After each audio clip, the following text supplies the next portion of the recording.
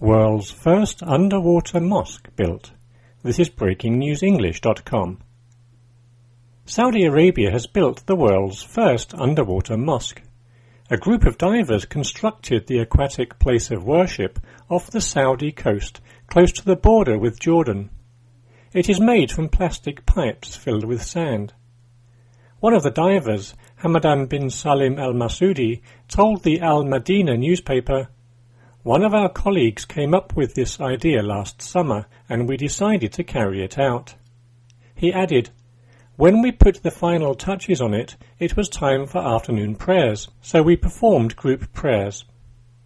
It is not yet certain whether the mosque will be opened for prayers to the general public.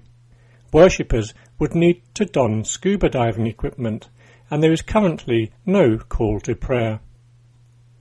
The building of the mosque comes as a variety of companies in neighbouring United Arab Emirates has unveiled plans to build underwater hotels. The Dubai-based shipbuilding company Dry Docks World penned a deal to develop undersea hotels in Dubai with a Swiss firm. One such project is the World Discus Hotel, a discus-shaped underwater complex. It will be one of 5 underwater establishments planned by the two companies. The plans are seen as another sign of Dubai's cutting-edge prowess in the luxury hotel sector.